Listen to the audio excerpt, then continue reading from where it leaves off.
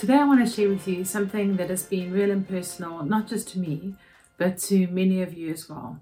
And that is the subject of loss and grieving. I think many of you know that my mother passed away on the 22nd of March this year, 6 months after discovering that she had a tumor on the brain. My mom was a vibrant, fit and healthy 65-year-old, and I thought I would have many more years with her. In fact, I was dreaming of decades. And this news of her illness caught me really off guard, and everything happened just so quickly after that. It was just so unexpected in my life that I actually at times had to pinch myself just to realize that this wasn't a dream, but this was actually reality. The sudden loss of a parent that I was so close to and loved so much was obviously devastating. And I know that my loss is one of so many in our church family and beyond.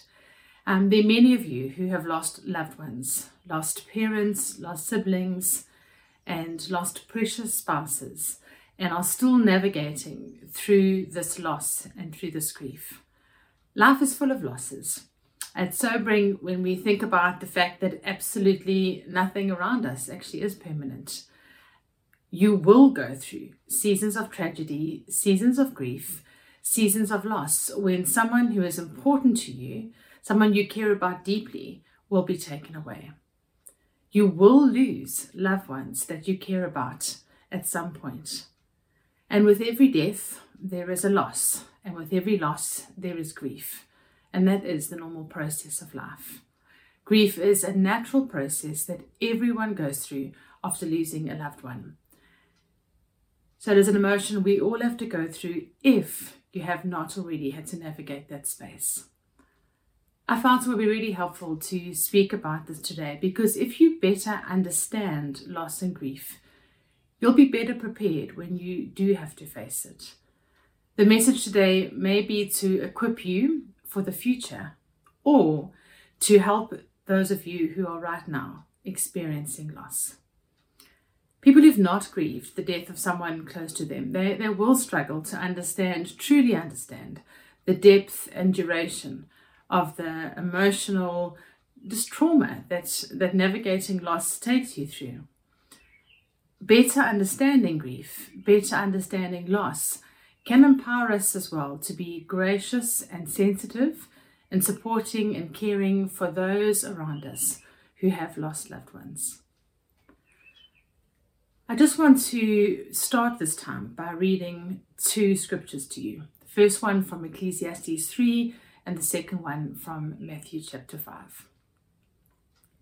Ecclesiastes 3 verse 1 to 8 says, "There is a time for everything, and a season for every activity under the heavens. There is a time to be born and a time to die, a time to plant and a time to uproot, a time to kill and a time to heal, a time to tear down and a time to build, a time to weep and a time to laugh, a time to mourn and a time to dance, a time to scatter stones and a time to gather them, a time to embrace and a time to refrain from embracing, a time to search and a time to give up, a time to keep and a time to throw away, a time to tear and a time to mend, a time to be silent and a time to speak, a time to love and a time to hate, a time for war and a time for peace."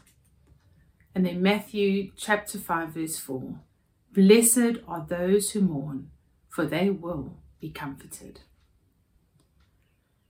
I first of all just wanted to address a bit more about understanding loss and grief.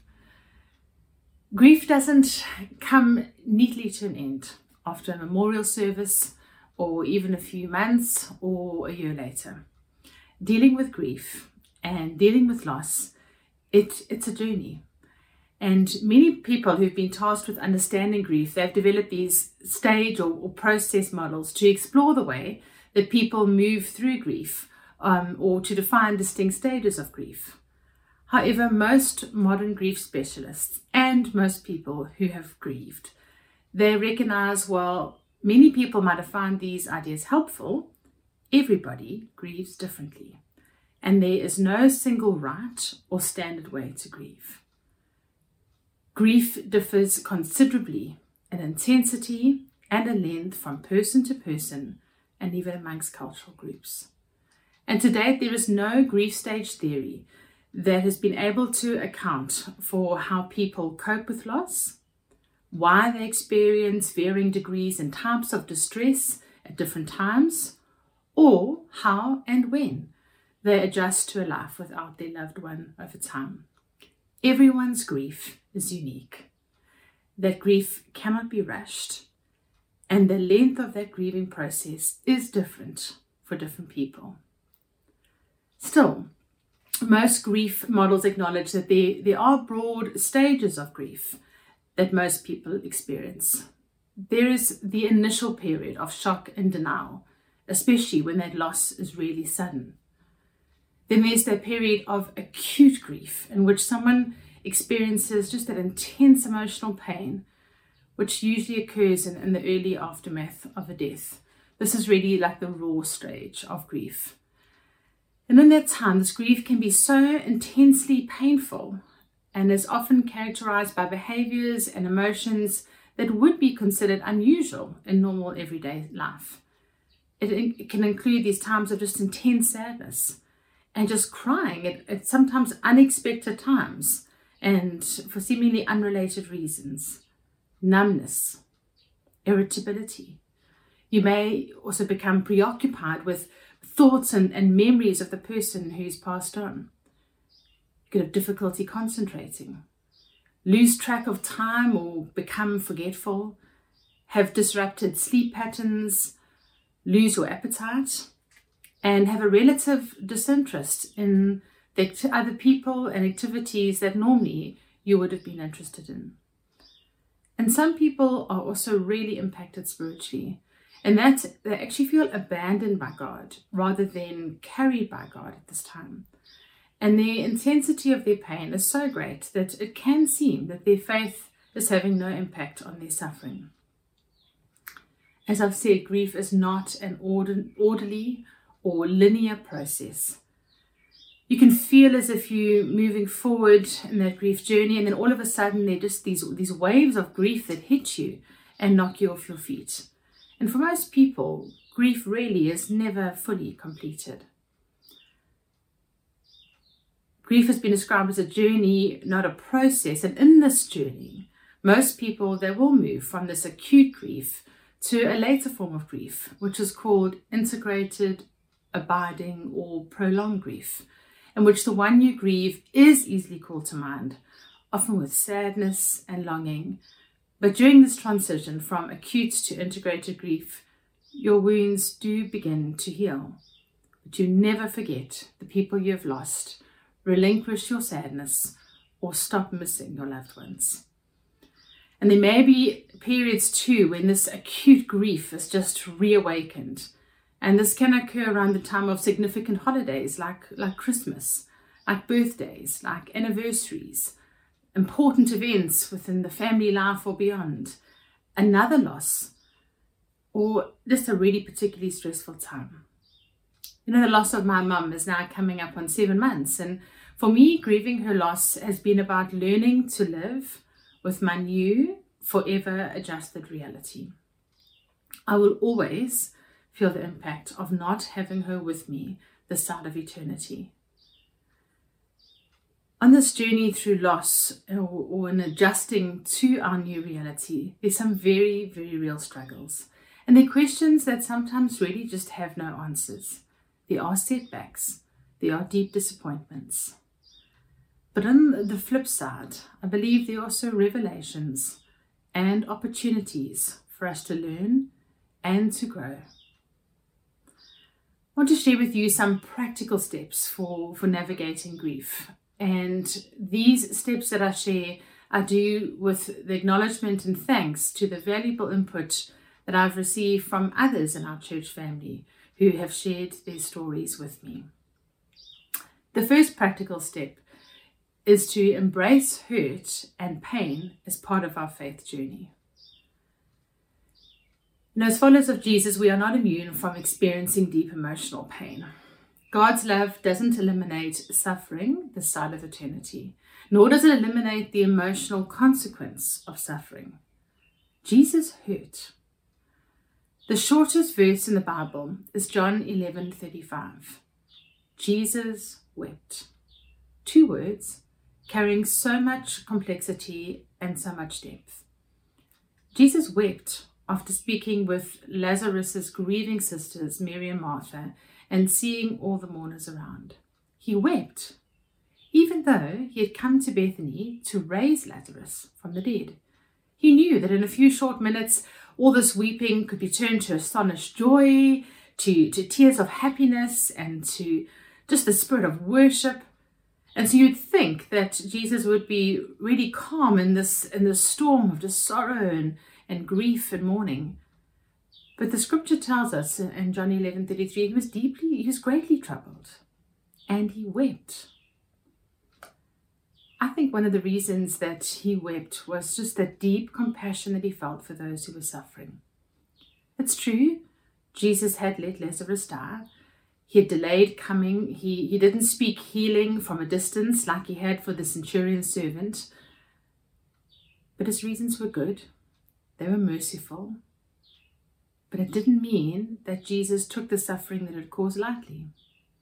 And even though Jesus chooses what will ultimately bring his Father the most glory, and as in Lazarus' case, it required suffering and grief, he doesn't take delight in the suffering and grief itself. Jesus is sympathetic, and he does understand our pain. And in Jesus at the tomb of Lazarus, we get a glimpse of how the Father feels over the suffering and grief that his children experience. It's okay to struggle. It's okay to sorrow through our losses, to wrestle with God when our losses are really hard to understand. Keep being honest with God, even in the wrestling and even in the hurt. I hold on to the fact that God is very present with me in my grieving and in my pain. Psalm 34 verse 18 says, "The Lord is close to the brokenhearted. He saves those who are crushed in spirit." Psalm 147 verse 3, "He heals the brokenhearted and binds up their wounds." Dr. Larry Crabb was a Christian counselor and an author who himself passed away earlier this year. And he spoke to the way that God uses the hard parts of grief to accomplish his work within each one of us. And he said that we as Christians are at the same time a saint, a sinner, and a sufferer. And when we go through grief, we endure it as one within this 3-part identity. And I just want to share some of his words with you there. First of all, we grieve as saints. He says, in the middle of grief, to remember that I'm a saint is to believe very deeply that there is new life within me, that no suffering can destroy. In the middle of whatever disappointment life throws at me, I am alive in Christ. I am alive for Christ, and I am alive to Christ. And then he says we grieve as sinners. To recognize that I am also a sinner gives me the opportunity to focus on God's forgiveness. It's good to face that you're a sinner in the middle of your suffering because you're not going to handle it perfectly. You're going to handle it badly at times. So to realize that you're a sinner is to celebrate grace and forgiveness. And then we grieve as sufferers. To realize that you're a sufferer at the same time that you're a saint and a sinner points you to your need and your right to trust in the hope that Christ offers. Suffering is not the bottom line for the believer, nor is it the final word for the sinner. Suffering rather becomes a God-given opportunity to gain an eternal perspective on life in the midst of our pain. Somebody also shared this other really beautiful quote with me very soon after my mom passed away. And I've found it to be one that has been incredibly encouraging. It's a quote from Dr. Elizabeth Kubler-Ross, and it reads as follows. "The most beautiful people we have known are those who've known defeat, known suffering, known struggle, known loss, and have found their way out of the depths. These people have an appreciation, a sensitivity, and an understanding of life that fills them with compassion, gentleness, and a deep, loving concern. Beautiful people do not just happen. What I love about that quote is that it reminds me that my story is not finished yet. And living with loss is actually now part of that story that God can and shall redeem. I can be shaped for the better through this time as I allow God to work what He wills in me through the loss that I'm going through. The second practical point is to let go of bitterness and to hold on to hope. I think it's very important to be honest with God about all of our questions and hurts and to bring up the unanswered prayers that we have lifted up to Him. My heart says that God took my mum far too soon. I cannot understand why now was the right season for God to take my mother home when she still had so much living left to do.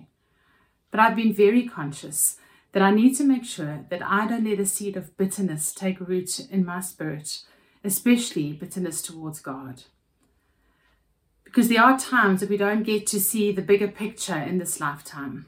We might never fully understand why we lost a loved one too soon, or why our prayers have not been answered in the way that we desired. But these truths stand in spite of all these unanswered questions. God still cares for me. He cannot see what I see. He knows what I do not know. His ways are not my ways. And He alone knows how my story is going to end. And I do believe that it will work out for my ultimate good, and more importantly, for His glory. And those truths stand true for each one of us. As we grow in our Christian life and experience, I think one of the marks of emotional maturity is we begin to realize that there are things in life that are just beyond our control. When we lose a loved one, there's no amount of wishing, hoping, and praying that will bring them back. And we let go of bitterness by choosing to accept what cannot be changed. When we are confronted with loss, we come face to face with a reality that we actually never wanted to own. Coming to a place of acceptance about this can be deeply painful. And it's, to be honest, just quite awful. There are many things that you need to grieve in accepting this. When we choose to accept the changed reality that we are confronted with, we have to release to God our dreams that may never be realized. We have to grieve their loss. Tears will flow, and they must. But even though it may feel like it, this is not the end of the world. There is life after tragedy and loss. And in accepting and grieving this, I do believe we begin a new journey, and it is a journey of healing and moving towards a perhaps yet undefined future, but it is a future nonetheless.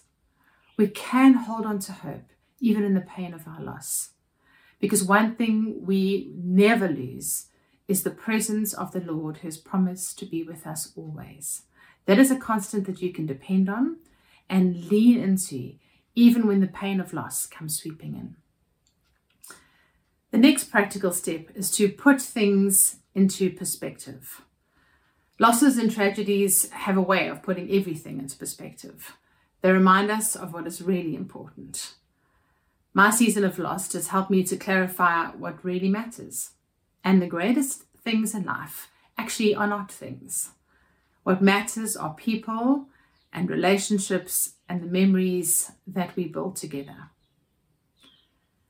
Dr. Elizabeth Kubler-Ross has another quote, and she says, "We run after values that at death become zero. At the end of your life, nobody asks you how many degrees you have, how many mansions you built, or how many Rolls Royces you could afford. That's what dying patients teach us." My loss has made me look with fresh appreciation at all the things that I have to be grateful for, and all that is still in my life. I have always appreciated my family, but after losing my mum, I appreciate them even more.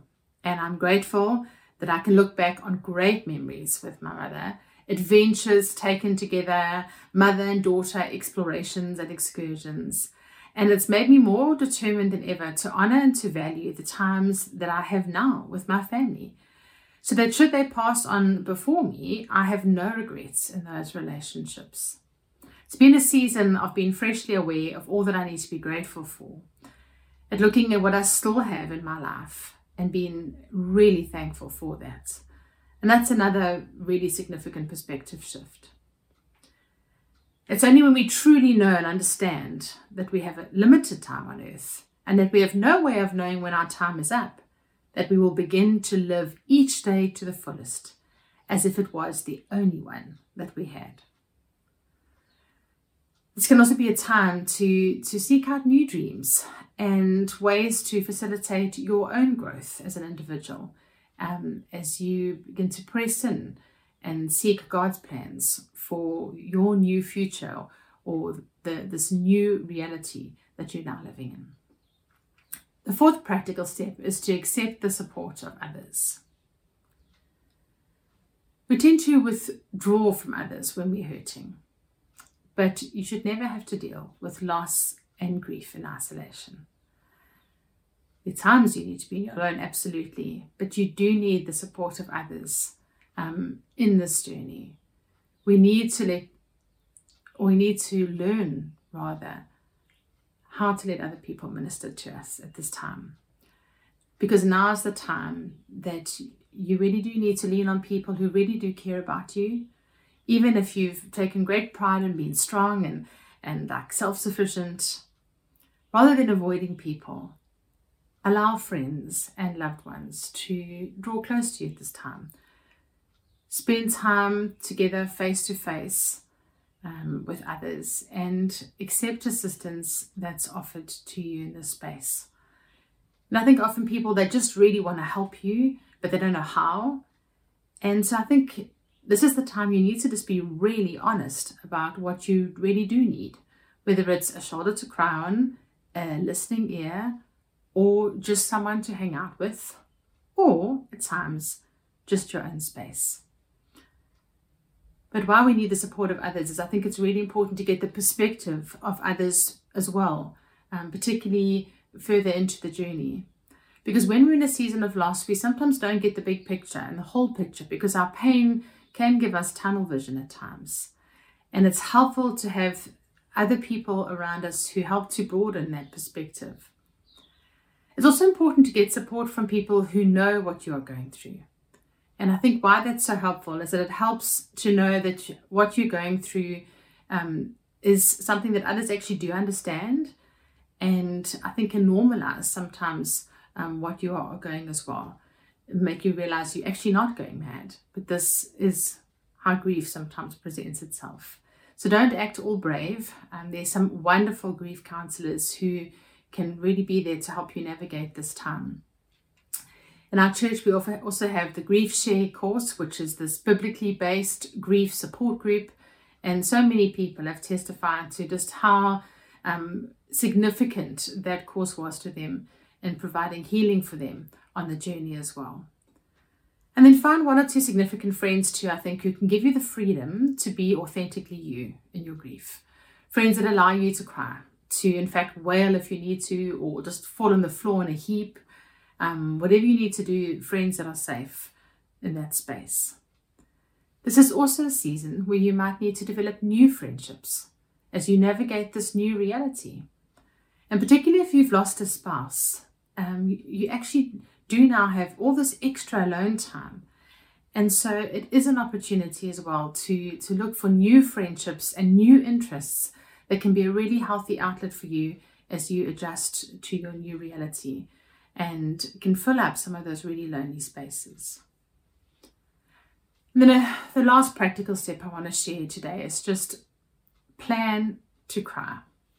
Now, crying is an important part of the grieving process for many people, but I just want to say up front too that it is possible to grieve fully without shedding tears. And I know for many, tears can be slow in coming.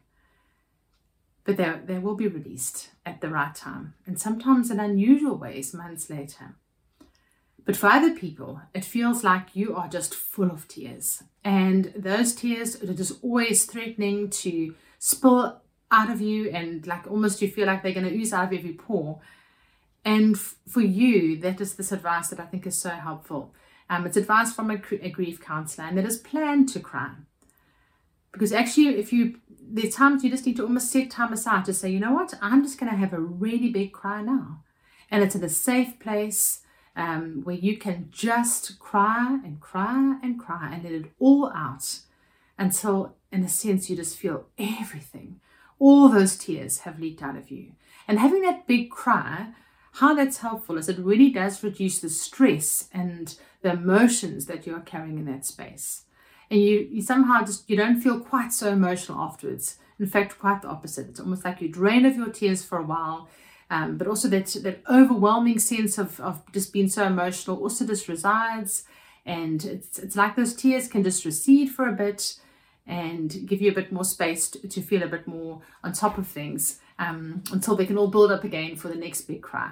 But actually plan a time where you can just have a great big cry is some really good practical advice that's been given.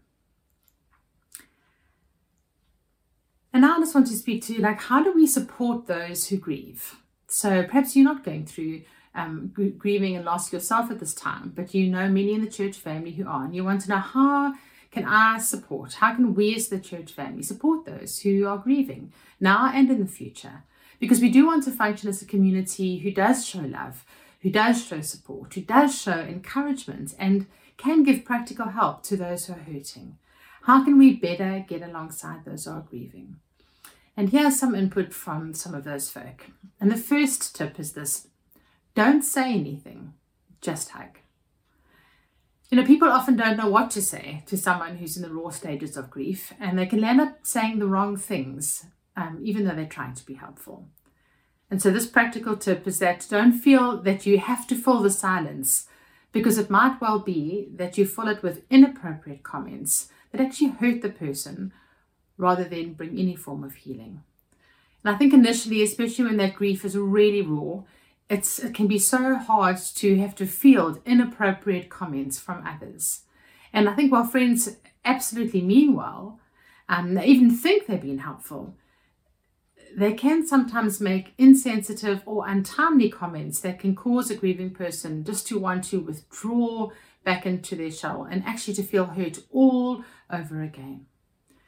We don't have to offer pearls of wisdom in that initial stage of someone's grief.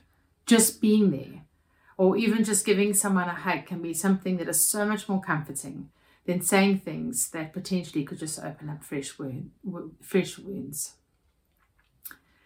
And then secondly, we help them by giving them grace to grieve in their time.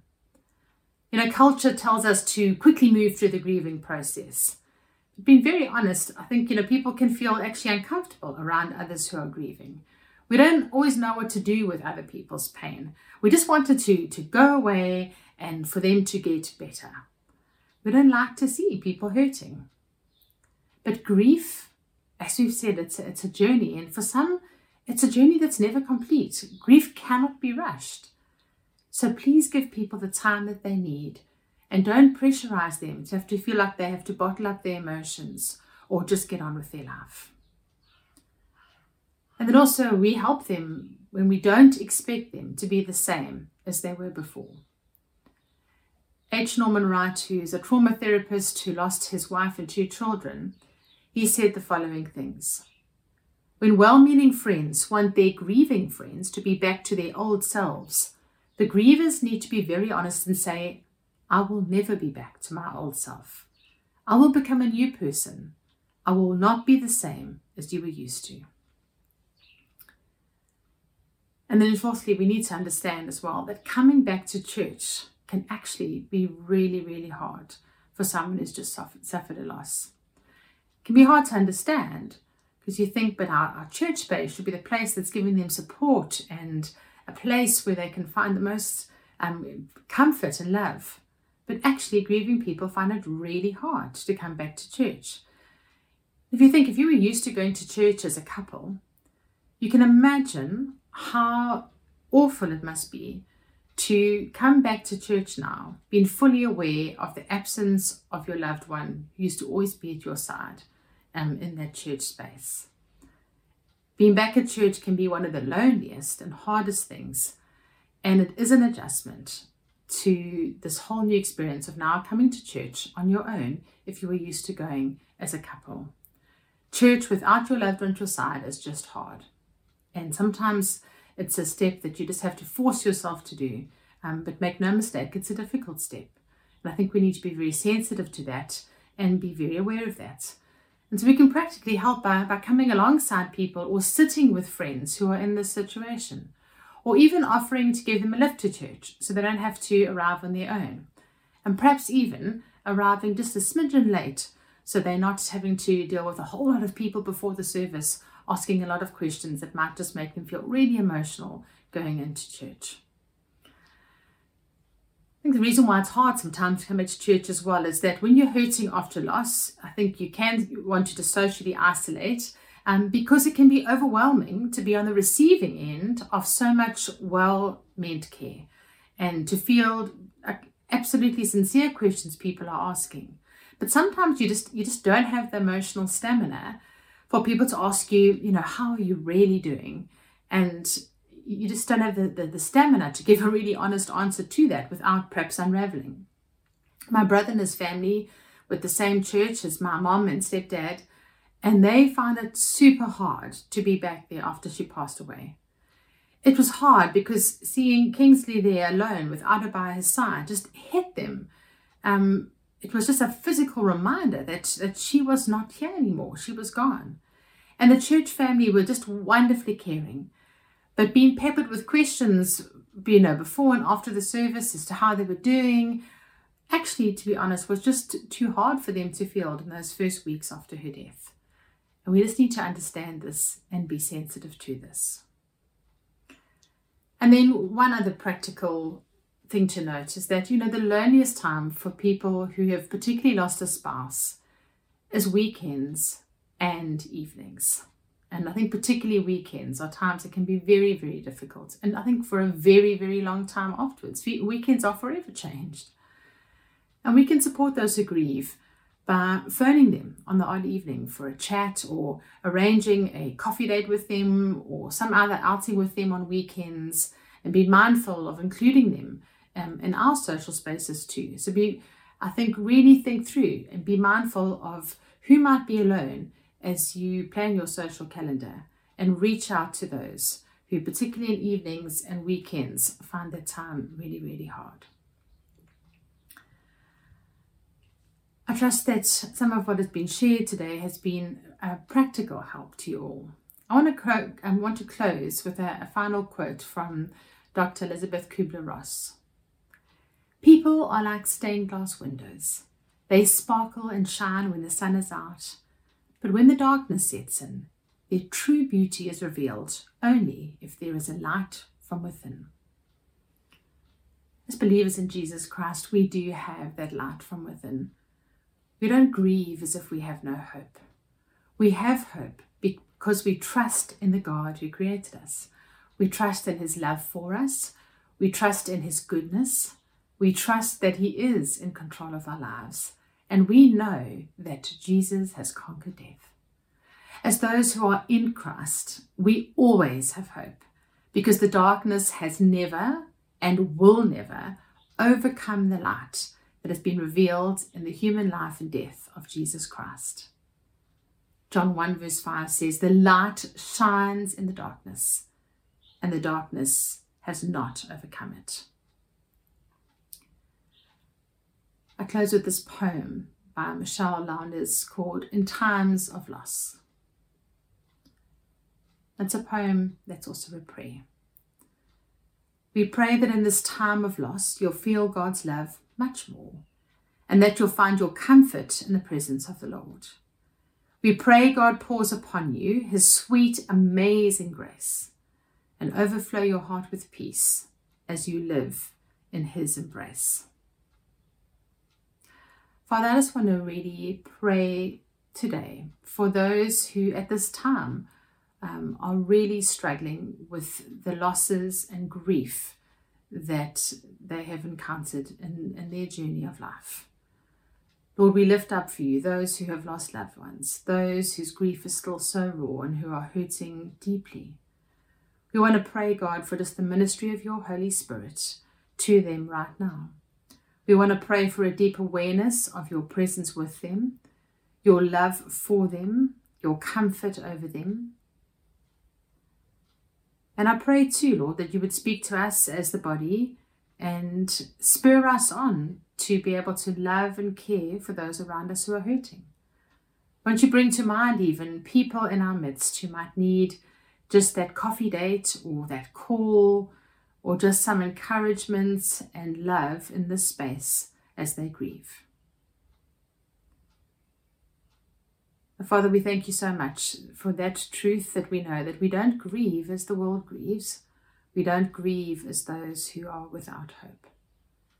And so we want to pray that no matter what lies before us, that you would always fill our hearts with your hope and fill our hearts with your peace, that you would be honored and glorified in our testimonies and in the stories of our lives that we are living out. May you receive all the honor and glory in that, through the tragedy and through the losses, as well as through the good times. We pray this in Jesus' name. Amen.